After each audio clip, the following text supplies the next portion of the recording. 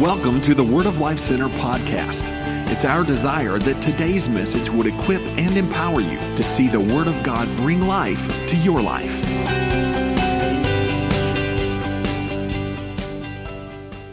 A few weeks ago, Sandy and I had to go we were at MD Anderson Hospital down in Houston. We were there for a couple of days, and I had some tests that were being run. And just for those who were going, "Whoa, what was he down there for?" It came back great, amen. All the reports came back wonderful. I'm thankful for that.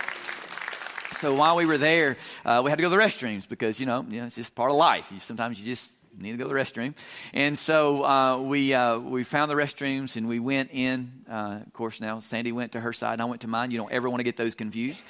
And so I made it out first. And gentlemen, you understand, that's just the way it works. I was standing out there waiting on my wife. And as I was waiting on my wife, I saw a gentleman come in. He came in from my right. He's coming down the hallway and he's entering into the restroom, the men's restroom.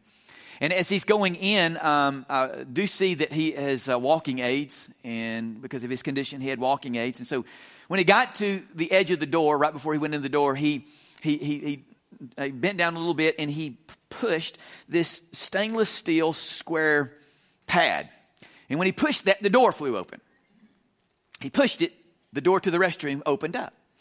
And I looked at that, and I thought, now I walked right by that big stainless steel square and didn't even notice it. Does that ever happen to anybody? You just walk right by something that's just obvious and you're just like, I didn't see it. So I'm looking at it and I'm wondering, John, why didn't you see that? So big, it's so obvious. And so I began to think about this gentleman as he's coming in, and I thought, you know what? He was looking for it because he needed it. He was giving his attention.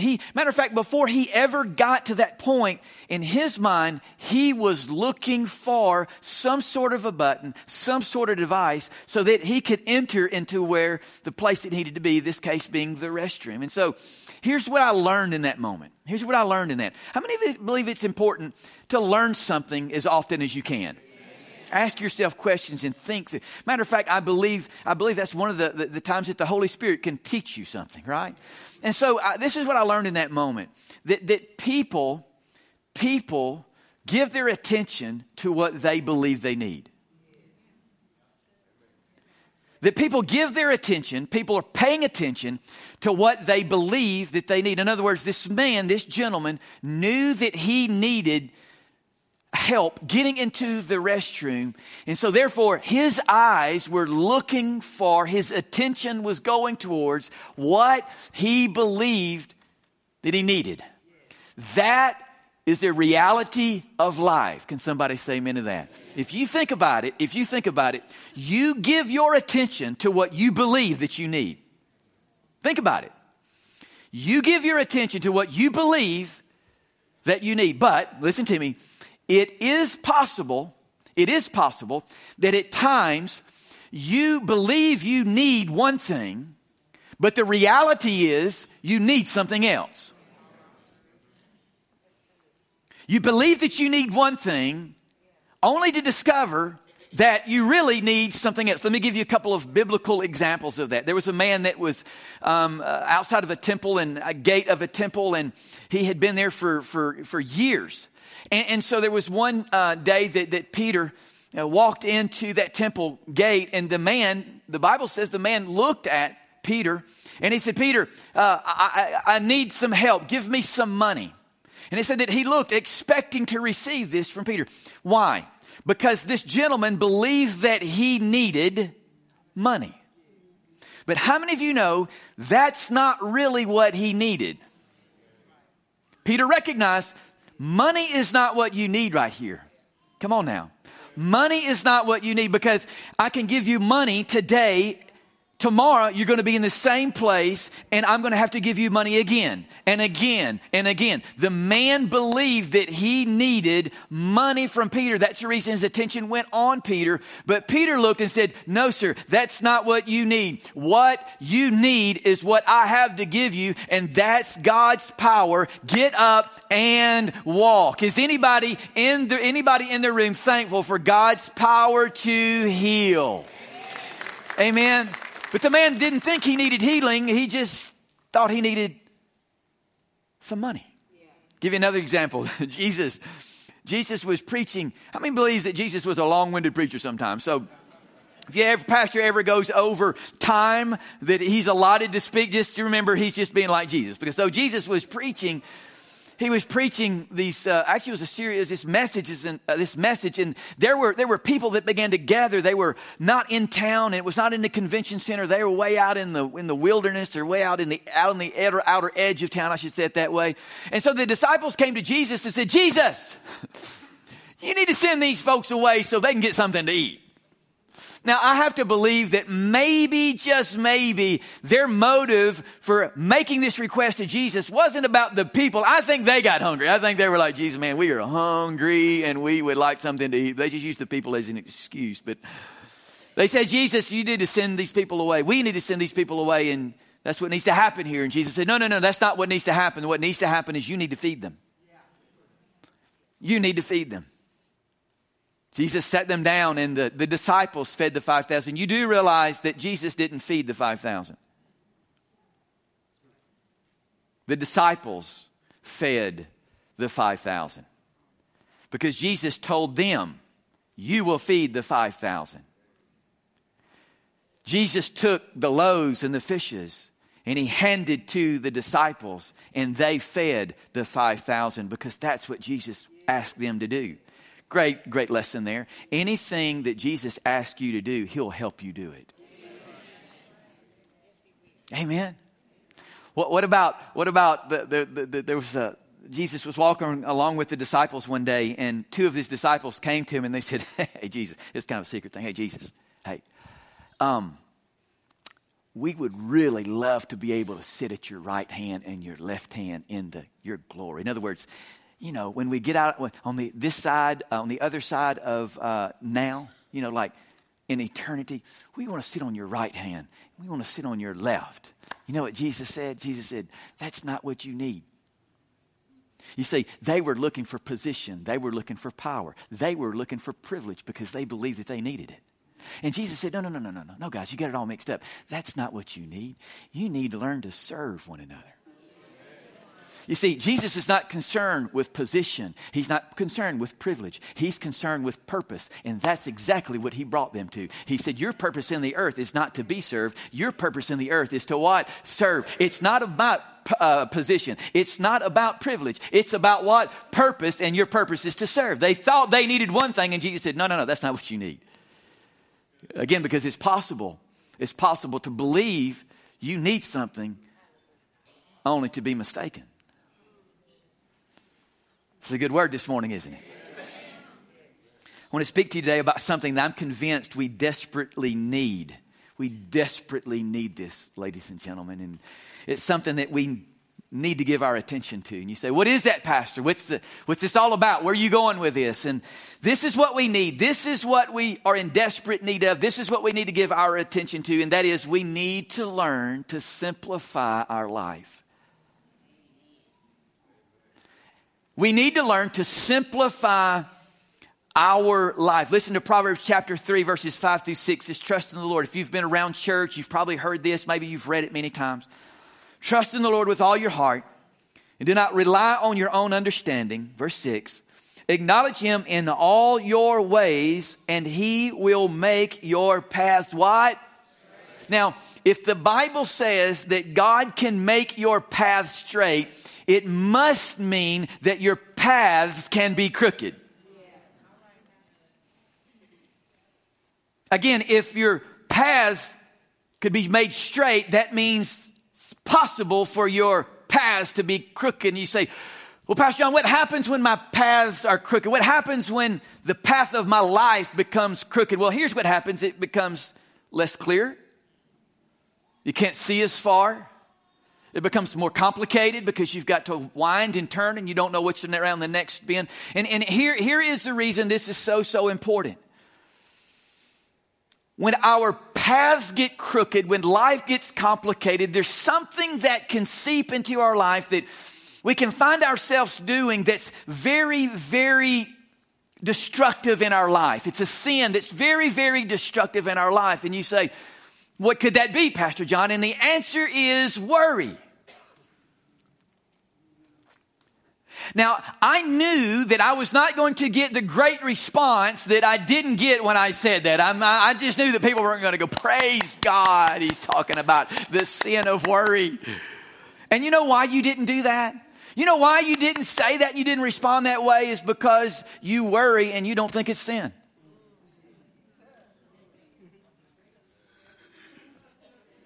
Aren't you glad you came to church on a Sunday morning? Because we have a tendency to go, well, if I do it, it's not sin. Right? Don't we? I mean, if I do it, it's not sin. Now, somebody else will do it. You're talking to the next person over here because I don't worry. But here's what I want to say about worry and the sin of worry. Worry will destroy your life. You read medical studies and you'll see that worry is connected to some of the major conditions that destroy our bodies, even emotionally. It can tap us out. I mean, it will greatly affect us if we allow sin to remain in our life, the worry of sin. But here is what I could do. I could stand up here this morning and go, stop worrying. Stop it. I could walk over to this side and go, stop it. Stop worrying. And then next week you come back, and if I were preaching next week, then I would stand up again and I would say, stop worrying. Just stop it. But that's not going to do any good, is it? And here's why. Worry is just a symptom. Worry is a byproduct of something else, because if you follow the thread of worry, eventually you're going to come back to the fact that we're not trusting God. Say that again. If I could start here, and I'm saying, okay, I'm worried and I'm consumed with worry. If I started tracing that thread back, eventually I'm going to come back to the point that I realize that I'm not trusting God. Are you following me? Proverbs 3:5, let's go back to that. It says, trust in the Lord with all your what? Trust in the Lord with what? Trust in the Lord with what? Not part of it, not a portion of it. With what? In other words, I'm all in, God. I'm trusting you with everything. So when does worry show up? If you're taking notes, write this down. When does worry show up? Number one is this. When your circumstances, worry happens when your circumstances are bigger than God. Worry happens when your circumstances are bigger than God. Listen, when we trust that the power of our circumstances to sink us is greater than God's power to save us, we're going to worry. You say that again? When we trust that God's power, when we trust that the power of our circumstances to sink us is greater than God's power to save us, we're going to worry every single time. Now, a couple thoughts that I've got about our circumstances being bigger than God. And the first one is this. If we'll worship more, we would worry less. If we would just remember and learn to worship more, we would what? We would worry what? Less. If we would what? Worship more, we would learn to do that. We would what? Worry what? Less. And here's why. Here's why. Because praise and worship creates proper perspective. You see, when our circumstances are bigger than our God, it's not that our circumstances are really bigger than our God. It just means that our perspective is off. But see, praise and worship changes perspective. It puts things in the order that it causes us to be able to see reality. Are you following me? So when we begin to praise and worship God, what happens is that we begin to worship God, we begin to praise God, and then it turns and we begin to see God in the light that we should be seeing Him, and we begin to say, you know what, God, all things are possible with you, God. All things are possible, and I just simply trust you, God. You are bigger than my circumstances. Second thing that I would say about worry happens when our circumstances are bigger than God is this. Replace your need to understand with trusting God. Replace your need to understand with trusting God. Go back to Proverbs 3:5 again. It says, trust in the Lord with all your heart. Watch this. And do not rely on your own understanding. Because sometimes we have a need. We say, God, when I understand it all, I'll trust you. Everybody listen to me. God doesn't work that way. When I understand how you're going to work, when I understand everything, then I'm going to trust you. It doesn't work that way. The Bible says, trust what? In the Lord with everything. And what? Don't lean on your understanding. It doesn't mean that we shouldn't want to understand. It doesn't mean that we shouldn't really pursue understanding. It just means that we shouldn't depend on our own understanding. And here's the reason. Here's the reason why this is important. Because when you're trusting God, I'm pretty sure it's probably not going to turn out exactly the way that you think. Are you following me? Let me give you an example. I am a planner. I like a good plan. Anybody in the house like a good plan? I like a good plan, you know. And so Sandy and I also, we love cruises. And so a few months ago, we booked a cruiser. I don't know any cruisers in the house, man. I just love them because there's something about when you get on that boat and it pulls away from the dock. I'm telling you, man, the angels begin to sing because it's all you can eat whenever you want to eat.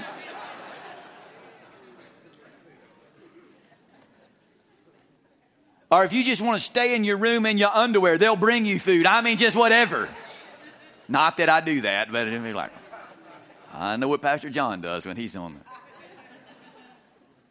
So we're going on a cruise, and so I planned everything before, and I didn't want to be late to the terminal. I didn't want to fight the crowds, and so we booked a hotel close to the terminal and stayed there a night or two, just kind of relaxed before we got on the cruise. And so, everything was working according to plan. Got up early that morning, we got our stuff downstairs and put it in the vehicle and got to the terminal. Everything was just excellent. So we got into the terminal, and there wasn't hardly anybody, just a few people in the terminal. So I'm thinking, oh, this is awesome. No crowds. So I had my backpack, and I took my backpack off because we got to go through security. And when I laid my backpack on the X-ray machine, it puts it down. It just starts going through. Well, I went ahead and went through the metal detectors. The security guard asked me to come through, and I went on the other side, and I'm just kind of kicked back thinking my plan's working. Oh, this is awesome. No crowd. It's all good. And so I happen to be watching the young lady that's watching the screen on the X-ray machine. And have you ever watched those guys in airports or whatever? Sometimes they're about half asleep. You ever watch them and think, I don't know how I feel about that. You pay closer attention to that. So this young lady, she's about half asleep. And then all of a sudden, I saw her eyes got big and she leaned in towards the screen. And I knew she's looking at my bag. That's the only bag in there. And so I'm thinking, what could she be looking at? What could be in there? And then I remembered. I had been to the gun range. Oh, yeah. I had been to the gun range the week before, but when I would go to the gun range, I wouldn't carry that backpack. I had another backpack that I normally carry. And so I'm thinking, okay, I know I took those pistols out. Then I remembered in the side pocket, I had left a fully loaded magazine to a pistol. And so when I remembered it, I said, it's mine. I just told her, I said, it's mine. And I said, it's a magazine to a pistol. And she said, well, we're going to have to investigate it. And I went, oh my. Security came over and welcomed me to the terminal. And Sandy, come on, Sandy. We're going to go over to security. And when I got over to security, there was a table there. And there was another guy that had left one bullet in his backpack. And he sat down there and I said, well, good to see you today. And apparently your plan's not working either. So, Meanwhile, guess what's happening? The terminal's filling up. The crowds are filling up. And I can hear it. And I'm like, oh, I can't stand this. Here's my point. You know what? we still got on the boat. It didn't go according to my plan, but we still got on the boat. Don't demand that you've got to understand in order to trust. Just trust, and then you'll understand. That's the way God works. Can I have a better amen than that? Because, well, listen, I'm telling you, you'll start worrying. If you're trying to figure it all out, you will find out you will be this deep in the sin of worry. Take a note, write this one down. Worry happens when we misjudge God. Worry happens when we misjudge God. Worry happens when we misjudge God. This is important that I want you to hear this statement. How you judge God determines how you judge yourself. How you judge God determines how you judge yourself. And you're probably going, oh, where's he going with this one? How you judge God determines how you judge yourself. The question is, how do you judge God? How do you see? Is God some sort of just a distant being in heaven? Is God just some sort of a distant being in heaven just waiting on you to make a mistake so he can make an example out of you? Is God just this some sort of distant person in heaven that maybe if you think you're good enough and you get life right that you'll see him one day and you'll get to know him then? Is that God to you? Is that how you judge God? Or is God just your creator? Is he your creator? Or is God, do you judge God or do you see God as your father? Because the way that you judge God determines the way that you judge yourself. Because if you see yourself just as part of creation, then to God you see yourself as just an object. But if you see yourself as, if you see God as your father, then you see him as your father, and then you see yourself as a child. Pay close attention to what Jesus said in Matthew chapter 6. He's teaching on worry. He's talking about worry. Pay close attention to what he says. Matthew 6:26 says, look at the birds in the sky, creation. They don't sow or reap or gather into barns, yet your heavenly what? Your heavenly what? Do you think Jesus used that word by accident? No. He didn't say your creator in heaven. He didn't use that. He said your father where in heaven what? Feeds them. Watch this. Listen to this next statement. Aren't you more valuable than they are? You see, if you judge God as your father, your trust in him will be easier.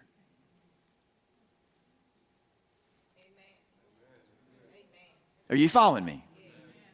If you judge God as your father, your trust in him will become easier. Because you're not simply an object, but his child, and you are worth everything to him. 1 Corinthians 6:20 says, God bought you with a great price, so honor God with your body. You belong to what? Him. He bought you with what? A great price. What price was that? It wasn't silver or gold. It wasn't anything on this earth. It was the precious blood of Jesus Christ. That is what God used to purchase you so that you could call him your what? Your Father. How do you judge God? Because you judge him as your father. You see yourself as his child, convinced that he can be trusted. That's a good point. I will give. Amen. If you're taking notes, write this down. Worry happens when you forget to pray. Worry happens when you forget to pray. Anybody in the house ever thought prayer was boring? If you have thought that, raise your hand. Thank you for all of you honest people. Some of you are like, I'm not saying that prayer's boring because I know I'm supposed to be doing it. I'm going to raise my hand. There are times when I've thought prayer was just boring. Yeah, it's just boring. But you know what? Prayer didn't have to be that way. It's not supposed to be that way. Can somebody say amen to that? It didn't have to be that way. So if prayer's boring, we're doing it wrong. Because, listen, prayer should affect our attitude. Prayer should bring hope. Prayer should cause us to look towards our future, listen, with excitement and with great anticipation and with faith. Can somebody say to me, that's what prayer should be like? Listen, prayer's when you and God are looking towards your future together. It's when you and God are looking towards you. That's what prayer is. You and God are looking towards your future together. But listen, at the same time, you're remembering your past. And you're like, wait. Are we really supposed to do that? Are we really supposed to look towards the future? But looking back towards the past, are we really supposed to do that? Yeah, in some cases, yeah. And how many of you in the house, there's some things about the past that you want to forget, like like Pastor John, right? Listen, Philippians chapter 4, verse 6 says, don't worry about anything. Don't worry about anything. Don't worry about anything. Don't worry about anything. Don't worry about what? All right, watch this. Instead of worrying about all this stuff, in other words, replace worry with something, and it's pray about everything. So instead of worrying, what? Instead of worrying, what? It's just that simple. Instead of worrying, what? This is pretty fun. Anyway, I'll stop. Watch this. Tell God what you need. You and God talking about the future. Watch this. And combine talking with God about your future. Combine that with what? Yeah. Thank Him for what He's done. That's the past that we're talking about. One of my favorite events in the Bible, hands down, is David and Goliath. I just love it. I just love David and Goliath.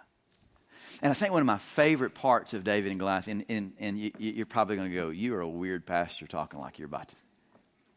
I think my favorite part about David and Goliath is when David cut Goliath's head off. I know that sounds morbid, that sounds gross, but that's just me. Not gross or morbid, I just like that part. You guys ever use your imagination when you read the Bible? Does anybody in the house do that? God gave you an imagination. It's not for the enemy. It's for God. When you read the Bible, it's awesome. A good imagination turns reading the Bible into an amazing experience.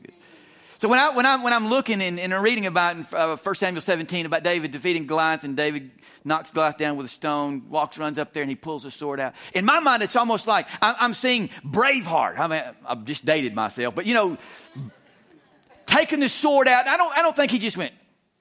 I don't think David did that. No, I don't think David just.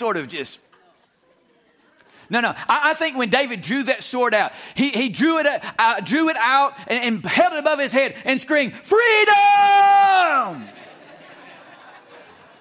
He probably didn't, but I like to think it was that way. But he did pull out the sword, and he lifted up, and he came down across Goliath's neck, and boom. Head, body. Praise the Lord. Right? But then he does something else that I think is pretty interesting. He takes a sword, and in my mind I think he just sort of sticks it under his arm. And he takes some of the armor off of Goliath, and he gets that on him somehow. And then he grabs the head. And he picks up the head, and he starts going back. Later, eventually, he makes it back to the camp. It makes it back to the camp of Israel. And can you just imagine? David's coming back from this battle. He's walking. He's got a head in his hand. He's got the armor that's bigger than him. He's got the sword under. And folks are watching him, and he's got this head, and he's walking up there, and he just hands him the head. Here you go. You take that. Like, thanks for the head. I appreciate that. But the Bible says that he took the sword, and he took the armor, and he put those things in his tent. Why? Why would he do that? Now, I can't prove this, but you can't disprove it. And when we get to heaven, God will tell you I was right. Let's just say when he went in there and he put that sword in the tent and he put that armor in the tent, let's just say he also reached into his shepherd bag and he pulled out a lion's tooth. And he laid that down. And then he reached back into his shepherd's bag where the 4 stones are at. And he pulled out a bear's claw. And he laid that in the corner. And he arranged them just right. Now we know later he gave that sword up, and that's another great story, part of the story. He gave the sword up, but he still had the armor. And let's just say he moved from the tent to one day he went into his castle. He went into his place as he was a king. How many times do you think David would have walked into his trophy room? And he looked and he saw that armor, and he saw the lion's tooth, and he saw a bear claw. How many times that when he saw that, I'm wondering if he was in his tent. I'm wondering if he was in his trophy room when he wrote this, Psalm 103. I'm wondering if he was looking at this armor, and if he was looking at the claw and the lion's tooth when he wrote, "Praise the Lord, O my soul. Praise the Lord, praise his holy name, all that is within me. Praise the Lord, my soul." And watch this, never forget all the good he has done. I wonder if he was looking at those trophies when he wrote that. Here's my question. When is the last time you went to your trophy room? When's the last time you visited your trophy room to pray? When? Because when you go to the trophy room, prayer becomes awesome. Prayer becomes amazing. Because you're not just talking about your future with God. You're also, come on now, you're also celebrating his goodness. And you're going to know what? God was good to me then, and I'm excited about the future, God. Because you're the same Father that gave me the lion, that gave me the bear, that gave me Goliath. You're the same God, Father, that did this. And I believe you're the same God that's going to cause my future to be better than my past.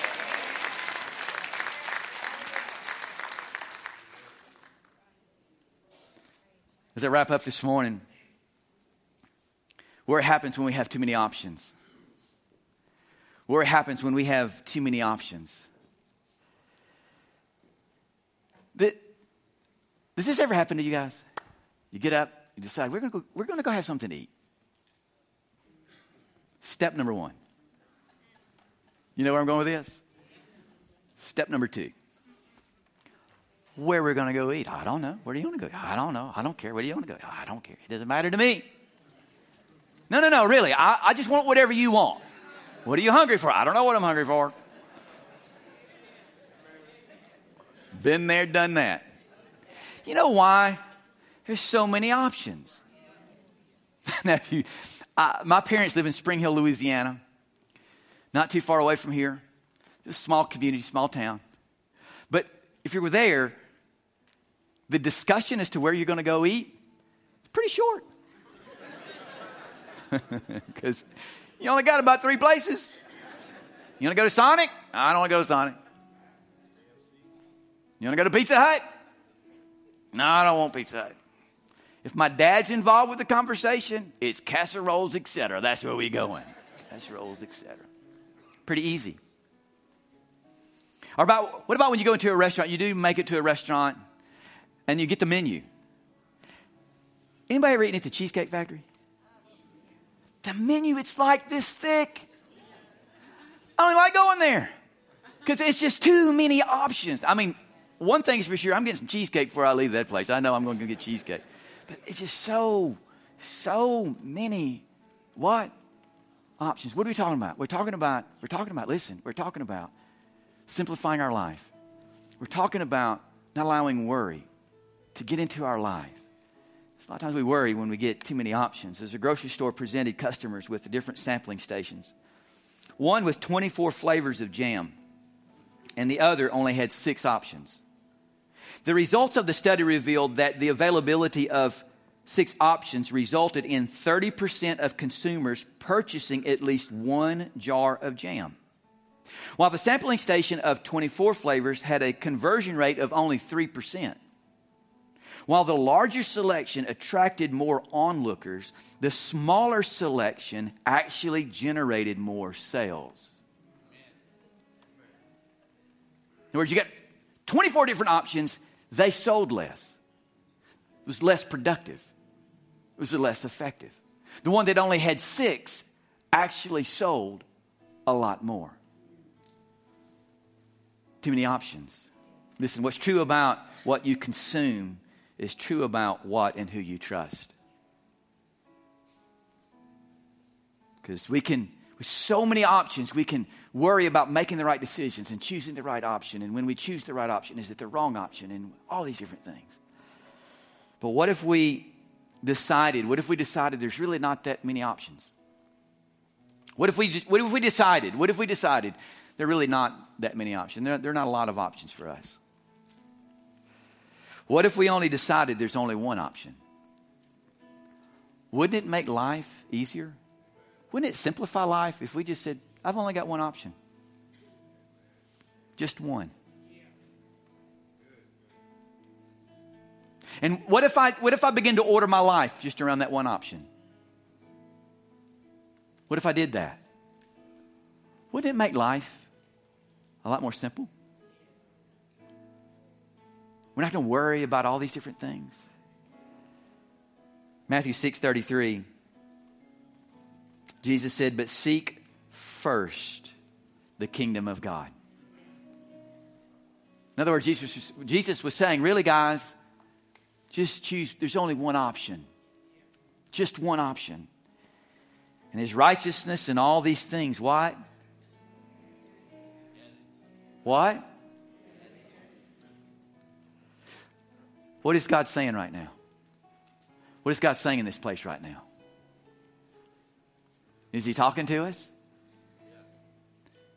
I believe he's saying this. I believe God is saying, reduce your option to me.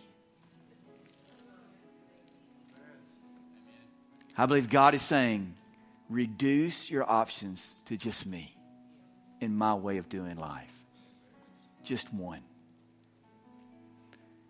Life is a lot more simple. And you have a lot less reasons to worry.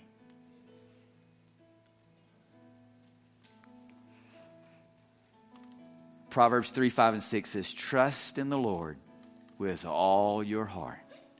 And do not rely on your own understanding. Acknowledge him in all your ways. Watch this. And he will make your paths what? Not complicated. A simplified life. Thanks for listening to the Word of Life Center podcast. You can connect with us on Facebook and Twitter or at our website, wordoflifecenter.org.